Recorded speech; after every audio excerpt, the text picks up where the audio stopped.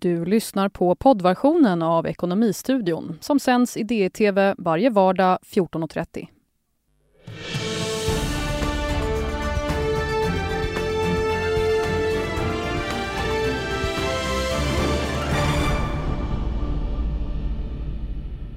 Känner jag upp kraftig rekyl i morse som håller i sig och Ekonomistudion special premiär för dokumentären Att döda en ekonomi. Välkommen till Ekonomistudion idag måndag den 6 april med mig Andreas Johansson och påskveckan bjuder på lite specialsändningar här i Ekonomistudion. För först en liten nyhetssammanfattning och en marknadskoll. Idag kom nya arbetslöshetssiffror. Sedan den 1 mars har sammanlagt 49 500 personer varslats om uppsägning. Under förra veckan registrerade Arbetsförmedlingen att 12 733 personer blev varslade om uppsägning, vilket är 5 700 färre än veckan innan. Antalet öppet arbetslösa ökade vecka 14 och uppgick till 226 405 personer. Vi ska göra en liten marknadskoll och måndagar har generellt sett varit veckans klart sämsta börsdag under coronakrisen. Genomsnittet för de 6 senaste måndagarna är ett börsfall på 2,8%. Men idag Stockholm upp 3% än så länge efter en kraftig rekyl i morse. Och bland vinnarna på börsen syns Autoliv och H&M medan Tele2 tillhör förlorarna. Europabörsen har också fortsatt uppåt. Frankfurt runt 4%, London upp 2%. Terminerna i USA pekar på en handel mellan 3-4% när börserna öppnar i USA. Kronan fortsätter att tappa något mot dollarn och oljepriserna har fortsatt nedåt med närmare 5%. Brentoljan handlas för $33 fatet medan VTI-oljan handlas för $27 fatet. Oljepriserna föll tvärt på uppgifterna att planerade OPEC plus-mötet som skulle hållas idag måndag sköts fram till och med torsdag. De svenska hushållen ser dystert på utvecklingen av bostadspriserna. SCBs boprisindikator rasade med 67 punkter till minus 20 i april jämfört med 47 då alltså i mars. Den största förändringen någonsin under en enskild månad. Raset är markant över hela landet men störst minskning finns i Stockholm och Skåne. Och bostadspriserna i Sverige väntas falla i närtid på grund av coronaepidemin som lett till börsfall och snabbt stigande arbetslöshet. Men därefter väntas en återhämtning på bostadsmarknaden. Det skriver Maria Wallin Fredholm, ekonom vid Swedbank i en analys. Stöd av låga räntor och en återhämtning i hela ekonomin så ska bopriserna upp men först falla alltså. Volvo Cars tvingas ändra sin plan om att starta bilfabrikerna i Europa och USA. Återstarten i Sverige och Belgien flyttas fram en vecka till den 20 april. Medan det för USA ser besvärligare ut, där väntar man på en återstart tidigast 4 maj. Samtidigt meddelar branschorganisationen Bil Sweden att coronakrisen fått bilhandlarna att darra och försäljningsprognosen 2020 skrivs ner med 18% för helåret. Flygbolaget Bra styrelse har beslutat sig för att ansöka om rekonstruktion i spåren av coronapandemin och under rekonstrueringsperioden ska BRA se över företagskulturen och identifiera effektiviseringsmöjligheter. Ja, coronaepidemin slår hårt mot såväl människoliv som ekonomin. En osynlig flodvåg som sveper med sig alla företag, så beskriver DIs krönikör Andreas Cervenka den pågående krisen i DI-TVs nya dokumentärserie Att döda en ekonomi som har premiär idag i Ekonomistudion. Vi har en mycket allvarlig situation. Vi är i ett läge där vi befinner oss i 11 september varje dag. Sen kommer vi nog att få en andra våg. Vi har en allmän smittspridning i Sverige. Vad vi just nu ser, det är ett flerfrontskrig. Och syftet är att rädda företag och svenska jobb. Det är värre och värre hela tiden. In a brutal pandemic for over 150 countries. Coronakrisen är någonting som vi aldrig tidigare har upplevt. Att ekonomin går ner, det är vi vana vid, men att den står helt stilla, det är någonting som aldrig tidigare har hänt. Att hotell är tomma, att kontor är tömda, att fabriker står stilla och att handeln mer eller mindre har upphört. Och de enorma konsekvenser det får för arbetslöshet, för konkurser, för statsskulder som skenar för varje dag. Det är någonting som vi kommer ta flera år att ens sjunka in.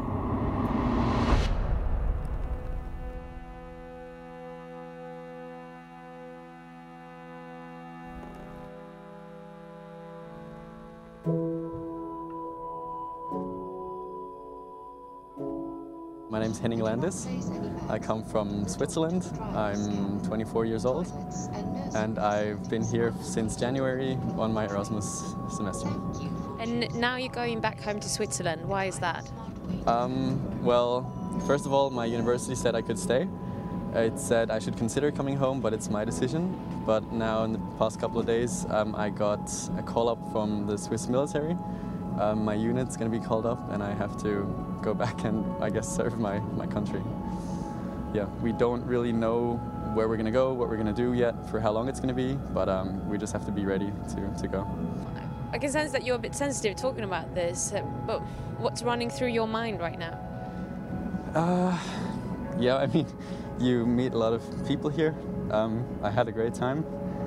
There were some things I still wanted to do here in Stockholm, and now the weather's getting warmer, you can do more stuff outside, so I was really looking forward to this part, but yeah, maybe I can come back sometime in summer when this is all over.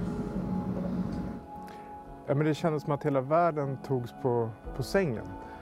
Man hade lite grann väntat sig en ny ekonomisk kris eller lågkonjunktur. Alltså börsen har gått upp i nästan 11 år. Men så kom det, som kriser brukar göra, från ett helt oväntat håll, ett virus.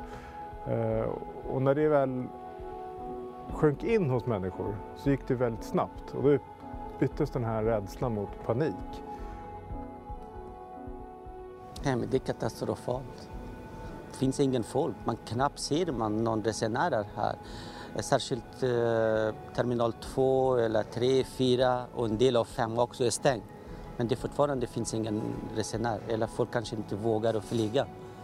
Men totalantal räknar man på vanliga dagar när vi hade 400-500 kunder. Men just nu det är klockan 2, det är 25 stycken som har kommit och handlat hos oss.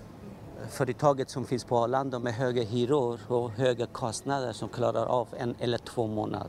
Eller kanske vi kommer att skuldsättas till hela årtalet här. Det är så. Ja, det började med förstås att med reserestriktioner och människor inte ville resa så drabbades ju först flygbolagen. Sen drabbades ju de som är på flygplatser, affärer på flygplatser. Och i takt med att man då har mer eller mindre låst in stora delar av Europa så har ju all form av handel kollapsat.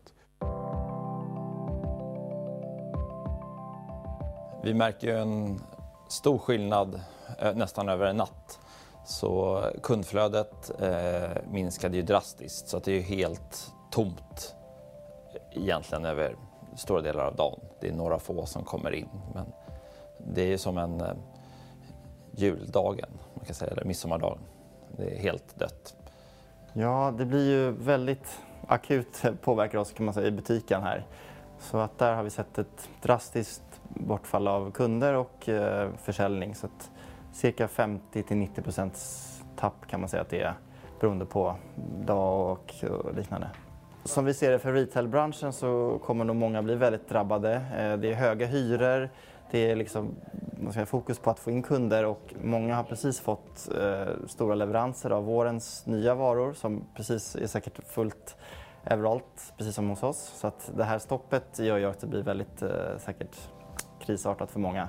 Att inte kunna få ut sina varor och sitta på stora lager. När börsen faller då brukar ju pengar flytta över till obligationer, till exempel till guld. Men vi kunde se under den här mest kritiska veckan att alla tillgångar föll samtidigt. Och det var att många paniksålde alla tillgångar de hade och växlade över i form av kontanter eller väldigt säkra placeringar. Och det fick ju sin tur till effekt att centralbanker och politiker har liksom kommit med räddningsåtgärder som är många gånger mer och större än vad de någonsin har gjort tidigare. $6.2 trillion. På pappret är det ju ett enormt räddningspaket. Det är ju mer än dubbelt så stort som det räddningspaket som antogs under finanskrisen 2008-2009. Sverige har ju många i grunden välfungerande och livskraftiga företag som nu är beroende av att vi kan agera kraftfullt. Och det är därför som vi nu presterar flera snabba åtgärder för att hjälpa företagen här och nu. Vi kommer att göra det som krävs. Eller som man har sagt på annat håll över årens lopp, whatever it takes. Sverige har ju på ett sätt den bästa utgångspunkten av alla länder i Europa på det sättet att vi har den lägsta statsskulden, så vi har ju råd att göra mest. Vi har ju valt en liten annan väg att Att dels människor och företag kan skjuta upp liksom skatter, man kan få lån och sådär. Och det är ju kanske bra, men på många sätt så är det inte den här akuta räddningen som många företag behöver. Alltså det regeringen har erbjudit är ju främst likviditetshjälp. Och det bygger egentligen bara en skuldfälla för oss och alla andra företagare i branschen. Det vi behöver för att klara oss igenom det här och kunna rädda jobb är ju kostnadslättnader. Kanske att man efterskänker alla skatter och sociala avgifter och moms från 1 januari och tills det här är över. För det är kostnaden som måste minska. Likviditeten, det är inte till någon hjälp när det inte trillar in några pengar om man tvingas skuldsätta sig. Ja, nu är vi på Berns i Sann, lunch- och middagsmatsalen. Och här har vi tvingats stänga ner lunchverksamheten sedan ett tag tillbaka. Så nu är det helt tomt. Jag har riktigt ont i hjärtat på den. Saknar både våra gäster och mina kollegor som inte har att jobba just nu. Vi mår dåligt, eller vad säga. Det är katastrof. Vi tappar gäster och besökare och affärer inom alla våra segment. Hotell, konferens, restaurang, nattklubbar. Vi blöder ju miljoner varje dag. Flera miljoner överallt. Så vi har tvingats avsluta alla provanställningar, alla timanställningar. All inhyrd personal såsom disk, städ, vakt. Och sen så har vi även varslat många av våra fastanställda. Så det är väl 100 som ligger för förhandling nu. Och så några 100 som kommer här närmsta veckan också. Men hur länge klarar ni er? Vi kämpar på, men det är väl en fråga om månader eller veckor. För oss och för branschen i stort så är det många mindre. Vi har ju den fördelen i den här tråkiga situationen att vi ändå är stora och har lite mer muskler och resurser på många sätt. Men den lilla egna restaurangen, ensamföretagaren på gatan, de kommer inte klara sig mer än några veckor till, tror jag. Istället för att kalla det för en kris så är det mer som en naturkatastrof. Det är liksom som en flodvåg, en osynlig flodvåg som bara sköljer in över hela ekonomin och sopar med sig alla former av företag. Stora företag, små företag. Och självklart de som ryker först är de som är mest sårbara. När hela coronaviruskrisen började, jag var på semester i Lettland. Jag hade 2 veckors semester. Och de tog inte så seriöst. De sa att det hände där, det ska inte komma till oss. Och sen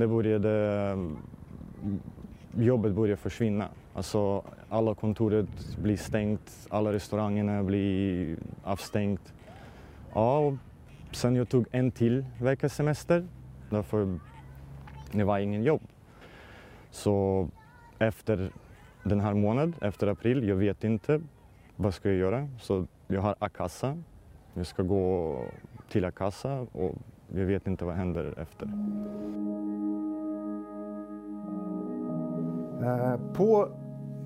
Från mars månad har vi nog tappat 9 miljoner ungefär i inkomstbortfall.